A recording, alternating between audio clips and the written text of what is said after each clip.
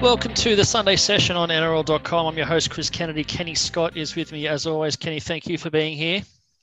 Thanks once again, CK. It's been a big week. Let's talk about it. Been plenty to talk about, heaps going on, some unexpected performances, some upsets, some thrilling games. With us this week, we're very pleased to welcome Broncos legend Steve Renouf. Steve, thank you for being here. Hey boys, thanks for having me on. Our pleasure, absolutely our pleasure. Let's talk about the Broncos, because I think probably most of us were tipping Panthers by absolutely write your own numbers in this one. The high-flying Panthers on top of the ladder haven't lost a regular season game in a year or more. Broncos doing a little bit tough lately, but you would have liked the aggression, the improved intensity you would have seen from Brisbane in this one. Yeah, massive improvement, and you got to look at that match and you give it to the Brisbane because obviously Penrith they're the gun team at the moment, and they're doing everything right. And we've been struggling, to be very, very honest, but to come out with that performance, and it was talked about obviously prior to the match, Kevy, getting pretty fired up in that talk team. So obviously very, very important, and with just a lot of respect for the boys, and they really ripped in. We didn't come away with the 2 points, but we weren't that far off. You'd have to say if Brisbane play exactly like that every week, they're going to win a few more than they lose in the near future. Yeah, look, and that is the case. And some people are saying, well, that can be a bit of a worry. How do they ramp up every week? But you'd like to think as an NRL team every week that you're going to come out and try and give that. So, when we come up against other teams that aren't quite as to the standard of, say, someone like Penrith, that'll get us over the line. What did you like the most about this one? I mean, for me, it was probably the standard started in the middle. I thought it was maybe Matt Lodge's best game in the NRL. The forwards seemed to be much more switched on than they probably have been in some other games this year. Yeah, look, you mentioned Matt Lodge, but Tavita Pangai Jr., it was probably his match, to be honest. And, and we sort of talked about this afterwards in our own little group. He really stood up. And obviously that's laid the foundation, obviously, for guys like Brodie Croft. And he probably had his best game, to be honest. So it's sort of fed across the team, which is something that you want. You touched on Brodie Croft, obviously plenty of attention around Kevin Walters sort of doing a bit of mixing and matching with his halves, trying to find the answer. Plenty of, criticism of Anthony Milford so far already this year, given a week or a couple of weeks in reserve grade to, find his confidence, brought Brodie Croft and Tom Dearden together. And Brodie Croft in particular responded. Yeah, and that's what you want. So when something like that, a decision in the team, week to week is made. Obviously, poor old Milf got left out. But the thing you're looking for as a coach is a reaction. And that's a reaction by, Brodie Croft and Tom Dearden. And we got that. We got that, especially from Croft. And that's what you wanted. So if we dropped Milford and we just did the same old thing in those halves, well, it wasn't worth it. So they did react. So, Steve, still on the halves then, do you think long term as a player for the Broncos, is it worthwhile? I mean, does Milford get recalled from South Logan, or does he spend the rest of the year there and therefore the rest of his contract? Does Kevy stick with Dearden and Croft, or even longer term, do they go to market for years 2022 and beyond? I think we need to go to the market. I really do. Look, that's only one game, so. We got to look at that. We really have to have that behind the scenes, looking to see what's out there, a little bit more experience. But look, come next week, if Croft and Dearden come out and perform again, we just keep them there. We keep them there, and hopefully this will build a combination, and they'll build confidence in each other, and we can keep them, and then we won't have that problem. So you just got to get at the moment for us. It's just week to week. And so, on looking to market, then obviously Adam Reynolds is a marquee halfback that's available. Do you see anybody else out there that the team might be looking at? Yeah, look, to be honest, there's not too much out there. It's just one of those things. I mean, look, Reynolds would be a great asset, and it's. I don't know whether his situation might change at South. I don't know where that looks at the moment. But really there's not too much out there. And this is why probably, as I mentioned before, we're probably banking on that these two can grab a hold of their opportunity. And as I said, they got to build this combination and go out week to week and do it. With too much out there, I'm not too sure what's out there in the market at the moment. So we just got to go with what we got. Steve, there's been, I guess, a fair bit of pressure on Kevy in his, short tenure as a head coach already. You obviously, know what a competitor he is and how much he loves the Brisbane Broncos. Has he walked into a bit of a hospital pass and it's just going to take a while to clean it up, or he's just obviously got a big job on his hands? Exactly. He has. He's got to work with what he's been given, and look, Kevy hasn't had too much to do with that, obviously, and. Look, I feel I've said this over 8 months ago. Go back to the season that it was last year. These boys, I feel sorry for them, is that they should never ever come together. And some people don't understand what I say there, but they should never. And this goes back to our recruiting, and I'll keep harping on that because we have terrible recruiting at the club, and that's something that really needs to be fixed. So. They depending on what's out in the market, they got the opportunity to fix that in a number of areas. But I believe this group of boys should never ever come together as a first grade team. Where do you, we've probably talked about that there's been plenty of focus on the halves, and we all know sort of how much talent's in that powerful young pack. Where do you see the back five at? Because that's traditionally a spot where Brisbane have been very strong. You look at the centre pairing on the weekend was Kennar and Mead. Mead traditionally a winger, Kennar a bit of a journeyman. They're obviously missing Katoni Staggs, who's a real gun centre, and hopefully he ends up staying at the club. But, is that a spot of weakness for the club? Yeah, it is. We're waiting on Katoni. We had Corey Oates back. Corey Oates had a great... He was good, yeah. And, look, he'll keep his spot. So Corey Oates is back. And, look, he actually, he's been put aside for the start of the season. And I don't know what reasons for, but obviously he's come out and reacted. And that's all Kevy wants to see. So if he's fit, he's going to be in that team again. So that's what we've got to look at. We got young players like New, but obviously Herbie Farnsworth wasn't there as well. Yeah. So obviously you look at what we have. You'd have Tessie New.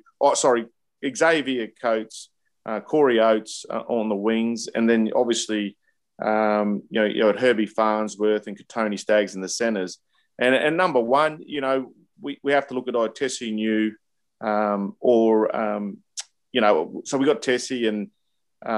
Jermaine Osako. So, it's a formidable back five. So, if we can come up with some consistency, that they're pretty effective.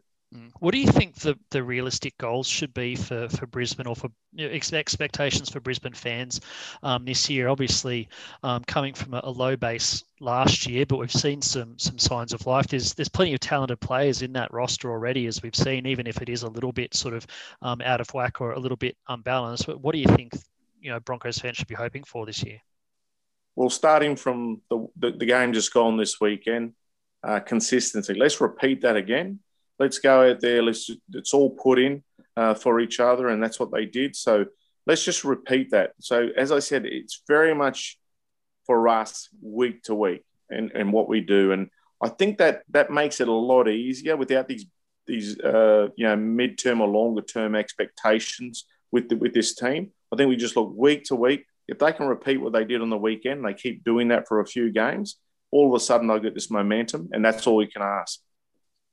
Obviously, that game on the weekend, Brisbane came out firing. They led a couple of times in the game, but it got down to right at the end of the game. What did you make of, I guess, Penrith? It's been a long time, like I said, since they've lost a regular season game. They've just got so many good young players sort of all coming together and coming into form at the same time that they'd have to be amongst the absolute favourites this year. Without a doubt. So, you look at Penrith, they got put to their task the other night. And so for them to come out with that win and grind a win, that's very good for them. So, you can get complacent. And look, we did it back in the day of the early 90s with our Broncos team. And you get a little bit complacent every now and then because, you see them go out and you sort of know, well, we're only going to beat ourselves here. But if you start thinking too being too confident, you can lose that pretty quickly. So for them to grind out that win in a hard-fought win against Brisbane Broncos, I think that does them a lot of good. All right, well, mate, that's fantastic insight. So I appreciate your time stopping by the Sunday Session podcast. Any final thoughts you want to throw at us before we let you go? Or? Yeah, mate. Look, I just think that the comp's really good. I mean, I just want to mention some of the games this weekend and the finishes and even tonight. Canterbury putting in. It was probably typical of the two minnows playing there tonight, but it was good to see there was really some edge of your seat rugby league this weekend. So it's been great. Outstanding. Well, thank you so much for stopping by the Sunday Session, Steve. We very much appreciate your time. No worries. Thank you very much, boys.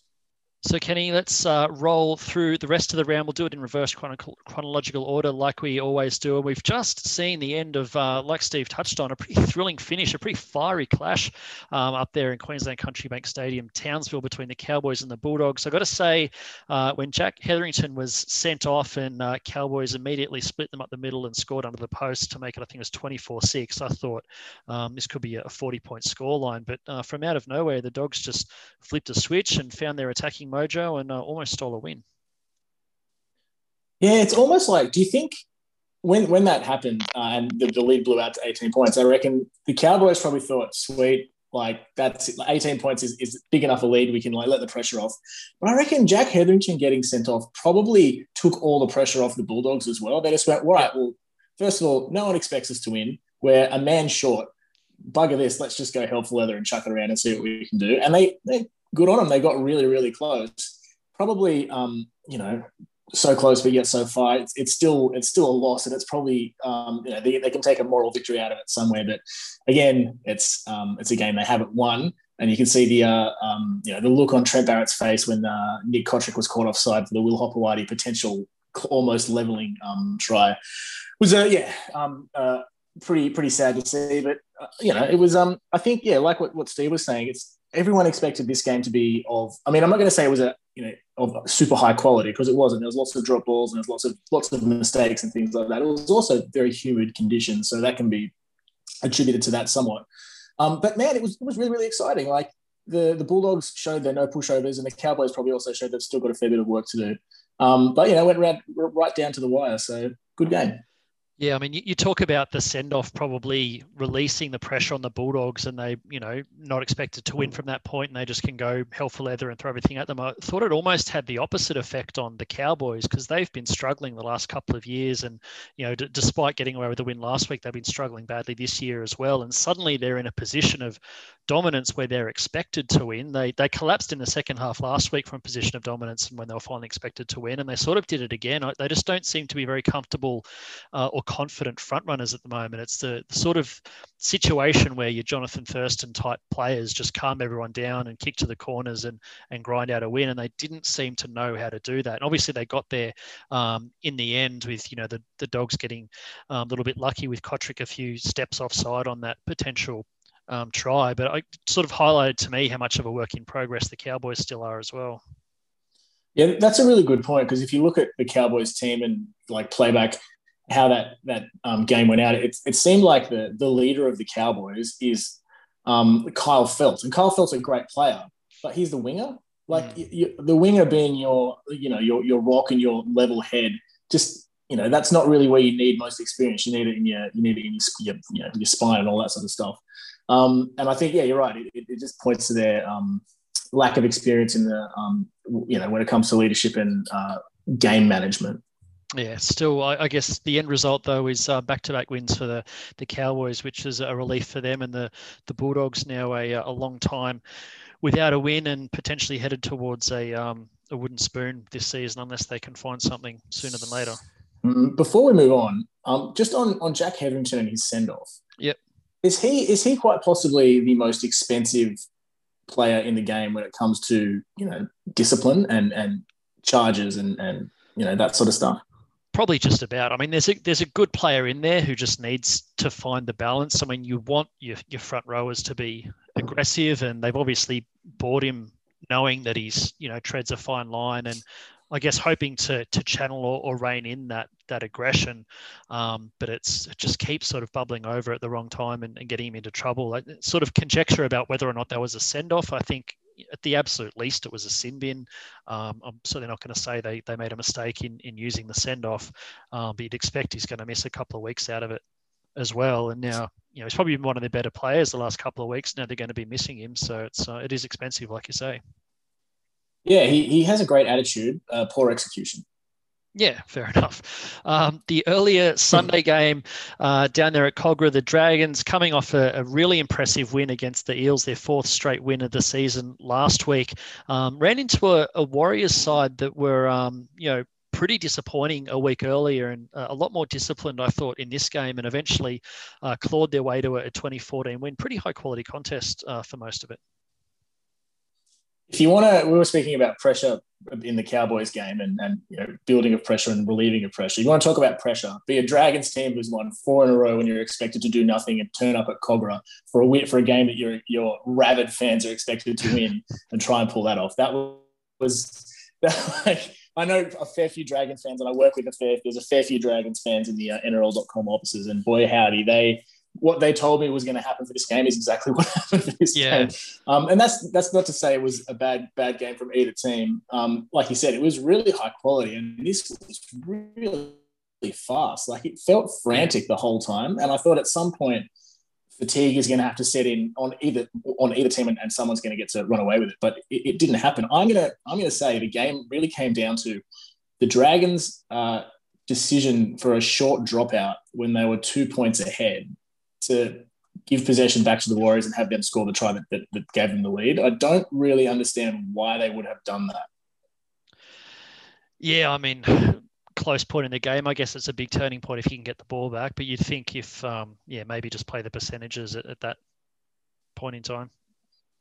I can't answer the question is the short answer. Yeah,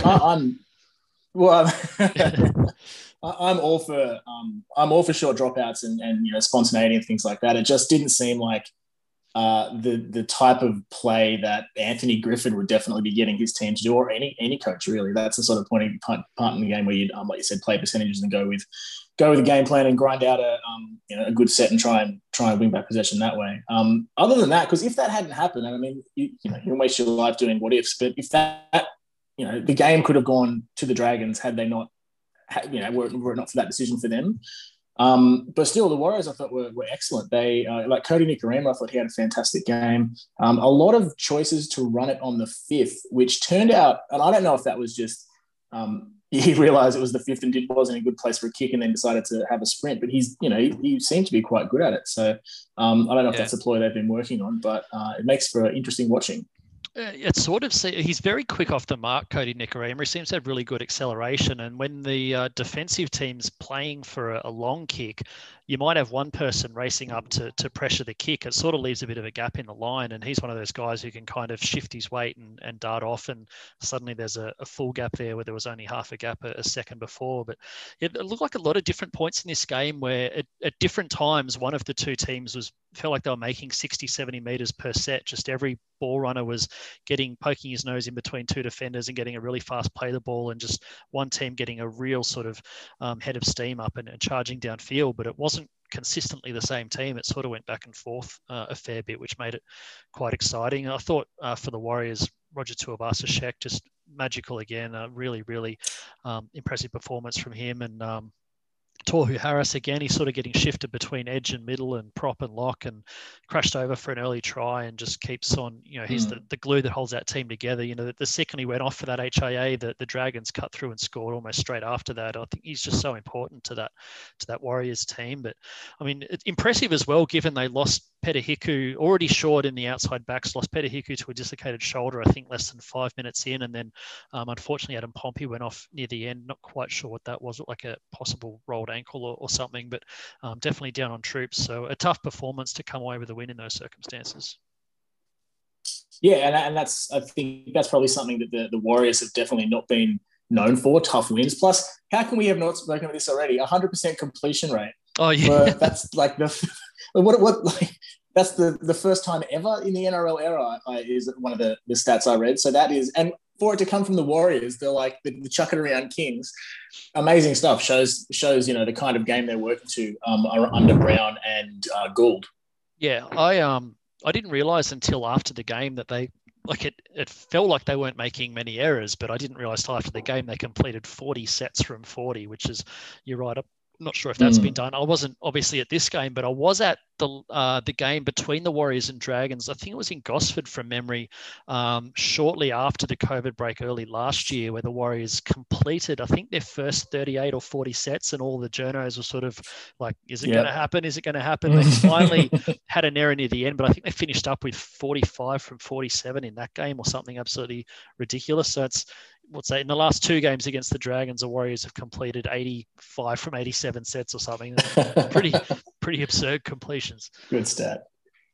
Saturday night, the Raiders up against the Eels. That second half from Parramatta, just absolutely unstoppable. Canberra, I was watching on Fox League. They do the press conferences of the last game live, and Ricky Stewart just unloaded on his players. Like, he wasn't not shouting and angry unloaded, but just absolutely scathing in terms of there are individuals in this team who just want to, turn up and put on an NRL jersey and have other people do the work for them. And you kept saying individuals. He wouldn't, name names, but individuals who, like, it was harsh stuff. And I think I don't want to say which individuals I think he's talking about, because if it's not them, then I've just slandered someone necessarily. But there's a couple of guys in that 17 who, based on that press conference, you'd have to think won't be there next week. Oh, I would love to be in the change rooms when Ricky Stewart's on those individuals. It was not the game I was expecting, to be honest. I don't know. I would have sort of given these teams, I would have put them completely even and just tipped with whoever the home side was. So in this case, it was Canberra. I thought it would be a close match, decided by no more than 6 points. And by halftime, that probably looked like that was going that way. And then I don't know, the Parramatta must have just chugged the Gatorade at halftime, and Canberra must have had a nice warm cup of tea or something, because it just seemed like two completely different teams came out in terms of their the intensity levels for that second half. It was amazing. Parramatta pushed Canberra around, like right up through the middle, which is that you can't do that to Canberra. Canberra has one of the best forward packs in the game, notorious enforcers, and they got pushed around. I couldn't believe it. No wonder Ricky Stewart was fuming. Yeah, it's haven't mentioned him yet, but Isaiah Papali'i for the Parramatta Eels, to me, very close to the buy of the season across the entire NRL so far. Been absolutely stupendous. Completely steamrolled over the top of his namesake, Josh Papali'i, for the first try, which I don't think I can recall ever Josh Papali'i getting steamrolled for a try. I'm not even sure what he was doing defending out that wide, but Isaiah got another try in the second half, and probably would have been the best player on the ground if it wasn't for an absolute second half virtuoso performance from Mitch Moses, who was running proceedings expertly, kicking beautifully. I think he had 3 separate touches to create the Sean Lane try, and those two guys, just plus I guess Reid Marnie, the other one, really turned the tide for Parramatta.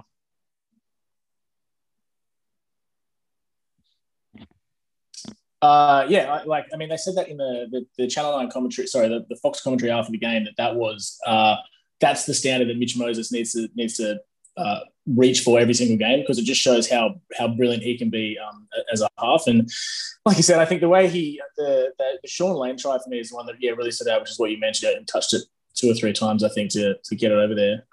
I just don't know what, writing in my notes for this game, I had all these things on Canberra, and all I could say for Parramatta was, other than Isaiah Papali'i 2 tries, was everyone played well.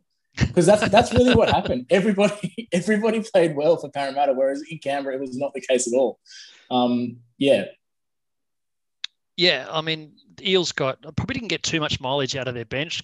Bryce Cartwright didn't get on until about 5 minutes to go. Club debutant Wiremu Greg only played a few minutes in 2 separate stints, and Keegan Hipgrave, I think, had a 20-minute stint. So not having Isaiah Papali'i on the bench, they do lose a bit when the starters go off. But the 13 players who are out there for the bulk of the game did a terrific job. Ricky Stewart did say Seb Chris comes into that side next week. I think that was probably more in the context of of losing Bailey Simonson to an HIA and not having an outside back on the bench, having lost Chance Nickel-Klugstad to an HIA a week before and not having an outside back on the bench. So I don't think that's necessarily a sign that Jared Croker or Curtis Scott's about to be punted from the team, but certainly changes afoot for the Green Machine. Anyway, enough of that. Let's talk about your West Tigers, who were much improved this week. I still am trying to process this game, in particular the end of this game. 18-14, the final score to the Rabbitohs. After full time, it looked like 18-14 to the West Tigers. No one knew what was going on. Huge state of confusion. We had to get the bunker to forensically work out what had gone on. Turns out Tom Burgess had done enough to ground a ball. But yeah, crazy scenes at Stadium Australia. That was, what an unbelievable end to the match. I have to say, I was in quite a state for this entire game, and quite a state at on that golden point, forensic examination, as you said. It was really, really surprising how good and frustrating as to how good the Tigers were. They obviously had come out with a game plan and wanted to make amends for the poor showing they had at Leichhardt the week before. And it's a typical Tigers execution. They had a game plan and they executed it really, really well, except for the entire length of the time they needed to do it for. And I think just towards the end of the match, they'd just lost their grip on momentum. It was all swinging against them. They were tired. They were down to 12 men because of a sin binning in the golden point period. And they just couldn't keep up with it. But I'm not going to, we'll talk about the end in a minute. But I think for me, the difference between the two teams, and it really shows where what the Tigers lack, is the two moments that changed the match, where there was Latrell Mitchell's run from South's own in goal to I think about the 30 or 40 before he was tackled. And that really just swung the game back in South's favour. Souths were on the ropes, and then all of a sudden Latrell Mitchell pulls off this epic play to get Souths back on the front foot. And then, of course, there's Adam Reynolds with his 2-point field goal to level the match. Just unbelievable, match-defining plays. That's what you have your big name and your big money players for. And the Tigers just don't have those players that sit just above the rest. Tigers have excellent players. They just don't have a big marquee player that is, that can change a match like that. They don't have a Latrell Mitchell, they don't have an Adam Reynolds, et cetera, et cetera. And I think that was really what it came down to. The Tigers, when all the chips were down, the Tigers didn't have a player that could just change the game like that. I don't want to take anything away from them, because I thought it was an amazing performance from them. I really hope they can keep it up. I probably don't expect them to, because it was just that big a match. But I guess that's the end of my rant. Good summation. I think if they play like that a week earlier, they probably beat the Cowboys pretty easily. That field goal from Adam Reynolds, the little fella's got rocket-powered boots on. That was the second he dropped it. He just boomed it over. I couldn't believe how crisply he hit that. 2 weeks running, and the one a week before was less pressure and less important, and just it's almost half time. Let's just have a hit and see if I can get it over. But this one was we're 2 points down, and if I miss this, then we're really stuffed. Tigers are 2 points in front with a 7-tackle set racing out of their end, but to his credit, he absolutely nailed it. Before we move on, Latrell Mitchell, as a Tigers fan, I know you've praised his huge play getting out of the in goal, but he's now facing a 3 to 4 week suspension. He got charged for 3 separate incidents. Only one of them is actually the one doing the damage, which was the lashing out at David Norfoluma. He also... I didn't think there was much in the Garner thing. Garner was grabbing his leg and he kind of shook his leg out of it. People are saying he sort of lashed out with his foot or kicked him. He didn't make contact. He's picked up a grade 1 contrary, which is a fine. I think that's probably about right. And I think they probably got the Nofaluma one right as well, which I think is grade 2 striking or dangerous contact from memory. But I think it's probably 1 week with an early plea, if not for all his priors, which has pushed it out to a 3-game suspension. Yeah, I'm with you. I think the Garner incident, it all depends on which side of the fence you are. I feel like a hardcore one-eyed Tigers fan. He kicked him in the face and got away with it. But if you're a realist, Garner was holding onto him after the tackle. He was trying to break free. It looked, I don't think there was any intent to actually make a kicking motion. He was just ripping his leg out of, the man that was holding it. The Nofaluma smack in the face is, a smack in the face. So it's probably going to get some kind of disciplinary reaction. Anyway, let's still processing what an amazing game that was. Let's move on to the earlier Saturday game, and this certainly did not go how I expected either. Out there at picturesque Glenmillow Oval in Mudgee, I think it's the first Manly home game out there. 36-0 over the Titans. Titans absolutely bullied the Knights into submission a week earlier, and then just could not match it with Manly, who apparently Tom Trbojevic is the most important player in the NRL because Manly with him versus Manly without him are just two radically different football teams. I'm pretty sure last week I said, yeah, Turbo's coming back and that's great, but he's not going to make up all the deficiencies that still exist in that Manly team. And wrong, because obviously he did. He was amazing, and Manly collectively were amazing, and they just blew the Titans off the park. I don't know, the Manly was incredibly much more improved than they've been this entire year. And yet Tom Turbo had a terrific game. Titans, I think it was just the trip from the Gold Coast to Mudgee. I think it's a flight to Sydney, then a 4-hour bus trip, and then you're in Mudgee in a council field change room. It's really small, and it's just not the conditions that you're used to. I think that really would have thrown them off. And that's not an excuse for them because they were terrible by their standards. But to not register a point, that's really amazing, especially considering the bully boy tactics we saw from David Fifita the week before, just scoring tries at will. It was a really unexpected result. I still tip Manly because I just split this one as to who was the home team and who wasn't. But I did not expect the Titans to not register a point. Yeah, I thought Manly might be a chance here. I tipped the Titans, but I definitely thought Manly were a good chance. But yeah, did not see a 36-point thrashing coming. The Titans have taken a lot of good strides forward under Justin Holbrook. This game was a big step backwards. I guess it's just up to them now to make sure that it's a one-off step backwards and they go back to building their forward momentum. So they've done a lot of good things this year. What about the Sea Eagles, other than Tommy Turbo? There's still some pretty big holes in that roster, and some a couple of good players missing, and spots where they're skinny. But I guess with DCE, Foreign, and Turbo in the spine, and if enough other players do their job, they might be a much better side than what we saw in the opening month of the competition. I do think the real test for them will be next week, because I'm pretty sure they play the Tigers, and that will be a real, a Tigers team that are desperate, that have shown how good they can be and are desperate to try and replicate that, and the Manly team that have just shown how good they can be and want to keep that going. I think we'll really see whether Manly have got enough sticky tape to hold that team together. Yeah, that one's at Bankwest too, so it'll be an interesting trip out to Western Sydney for the Sea Eagles. The second of two Friday games, the Storm 20-4 winners over the Roosters down there at Amy Park in Melbourne. Probably most of us were expecting Melbourne to win this one, just given that they were pretty close to full strength, and with all the players the Roosters are missing at the moment. The one thing I didn't really expect was just how scrappy the Roosters were going to be, particularly in the first half of this one. I think they completed 11 of their first 20 sets or something, and defended well to keep the Storm to 2 penalty goals in the first half and not concede a try, but really didn't give themselves a lot of a chance with just turning over that much ball, and the Storm too good in the end. Yeah, I think both teams were pretty scrappy in the first half. There was lots of drop ball on both sides. It wasn't we've seen some epic Storm Roosters encounters over the years, and this was, it probably wasn't right up there, but it was still a great game to watch. But yeah, that first half, a 4-0 by penalty goal scoreline probably said it gives the illusion that it was a really intense, high defensive match, but it was just a lot of drop stuff, which was just not what you expect from these two teams. But the Storm managed to roll on with it, and the Roosters didn't. I think it just shows that the Roosters are not the same team that they were 2 years ago. They obviously have they've got personnel issues, of course. They're using their fifth backup hooker, I think. And they've got holes. And I think me especially, I've always just thought, well, the Roosters will find a way to plug gaps like they always do, because they're a great team.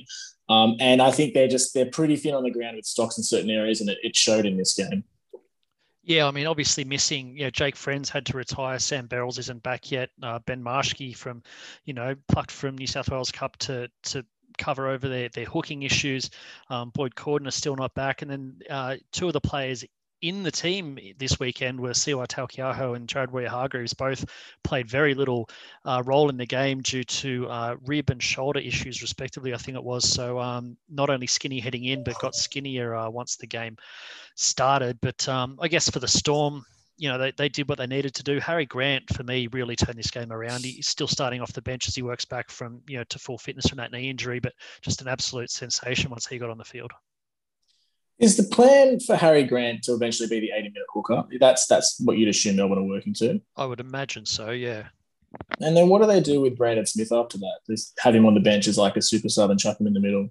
I think the same as when Cameron Smith was there, just have him as that, middle forward ball playing lock impact role. He's shown already this year that he's not a guy that you can probably leave out there for 80 minutes because you want him to be able to go, like a bull at a gate and tear into the opposition and wear himself out and not have to try and get through 80 minutes. So I think having him, it's working at the moment with Brandon starting at hooker and then getting a rest and Harry comes on and plays out the game and Brandon comes back and just plays that lock role. But I don't see why you can't have Harry Grant playing 80 and Brandon doing either, one sort of 60-minute spell either side of halftime or a couple of 25-minute spells at the start and end of the game, just doing what he does. Yeah, you're right. Harry Grant is an amazing player, and it's really quite shocking when you look at his career. He's played, 17 games, I think, for the Tigers last year, a couple of games for the Storm, and one game for Queensland. And so that's less than 20 or so games, and he looks like I'm not going to say he's as good as Cameron Smith, but he looks like someone that's on that sort of path, right? He's all class, and it's just the Melbourne machine keeps going, right? Yeah, it really does. I think they're going to be a premiership threat and a top 4 team once again this year. What do you think for the Roosters? Some of those players, most of their players, they're getting back other than Luke Keary, but they got some problems. What are they going to do at hooker? I don't know what the answer. That to me is their biggest weakness, and I don't know what their answer is. Yeah. Yeah, Verrill's still a couple of weeks away. He had a setback, but we saw how good he was. It was 2019 when Friend didn't play much of the season, and he was their guy. I think he's going to really plug a big hole for them when he gets back. But they, if he's going to be any more than another sort of 2 or so weeks, they need to figure out a way to win a few games without him. And he's got to obviously get back to full match fitness once that happens. One game left to talk about that we haven't talked about yet, the Knights and the Sharks up there at McDonald Jones Stadium. Knights, as we already mentioned, pretty poor losing to the Titans last week. Hit back in this game. It wasn't a perfect performance from either side by a long stretch, but it was certainly gripping. The Sharks, obviously, a tumultuous week with the sacking of coach John Morris and, very skinny in the outside backs with a bunch of players missing through injury. Ronaldo Mulatalo pulled out through the week. Josh Dugan already out there, playing back rowers in the centres. As were the Knights, who, for me, Brodie Jones was close to the best player on the field. Just, a bit of a backup second row, absolutely everywhere, and killed it at centre. So, pretty exciting contest all up.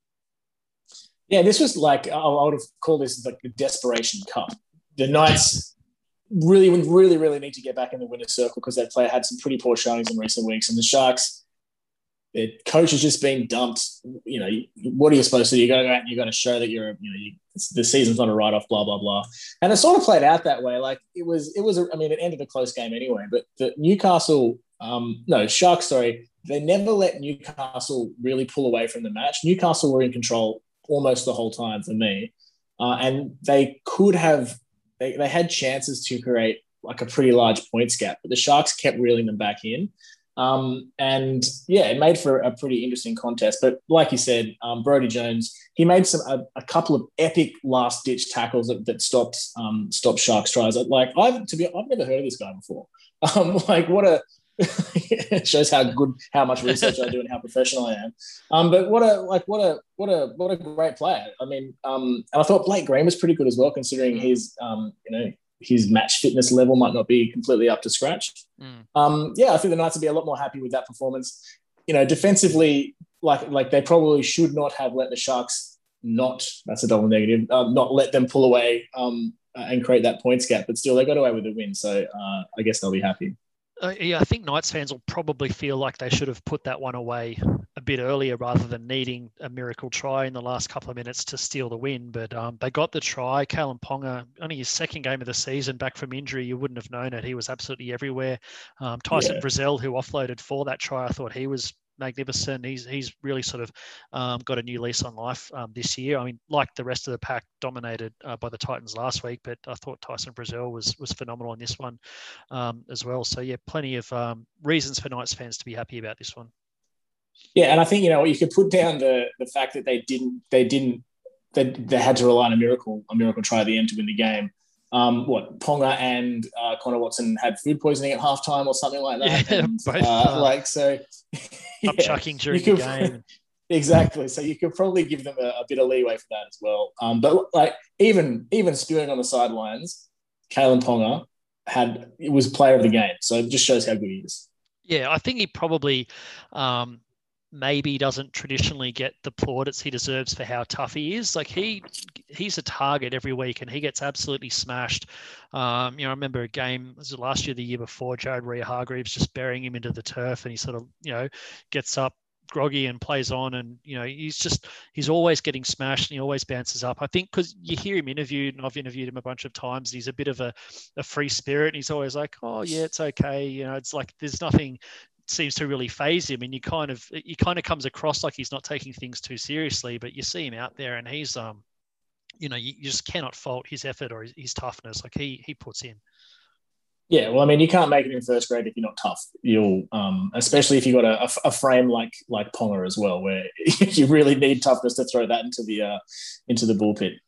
Anyway, I guess before we wrap this bad boy up, I just wanted to sort of say it was a pretty thrilling round of footy. I've seen a lot of blowouts this year. There was one or two score lines that got away on the weekend, Manly over Titans and Eels second half against the Raiders, but they were mostly, pretty close, couple of 4-point games. Brisbane really lifted against, Penrith, and the South Tigers game was absolute just bell ringer from start to finish. Dragons Warriors was tough and intense, and even that last one, Cowboys Bulldogs may not have been the highest quality, but pretty thrilling till the end. So good round of footy, I thought. Yeah, I would say you can take all your preconceived notions about how terrible the level of football is this year and chuck them out the window, because that round was beautiful. Like it. Anyway, thank you everyone for listening to our Round 6 Sunday Session podcast. Thanks again to Steve the Pearl Renouf for his insights on the Brisbane Broncos. We'll see you this time next week.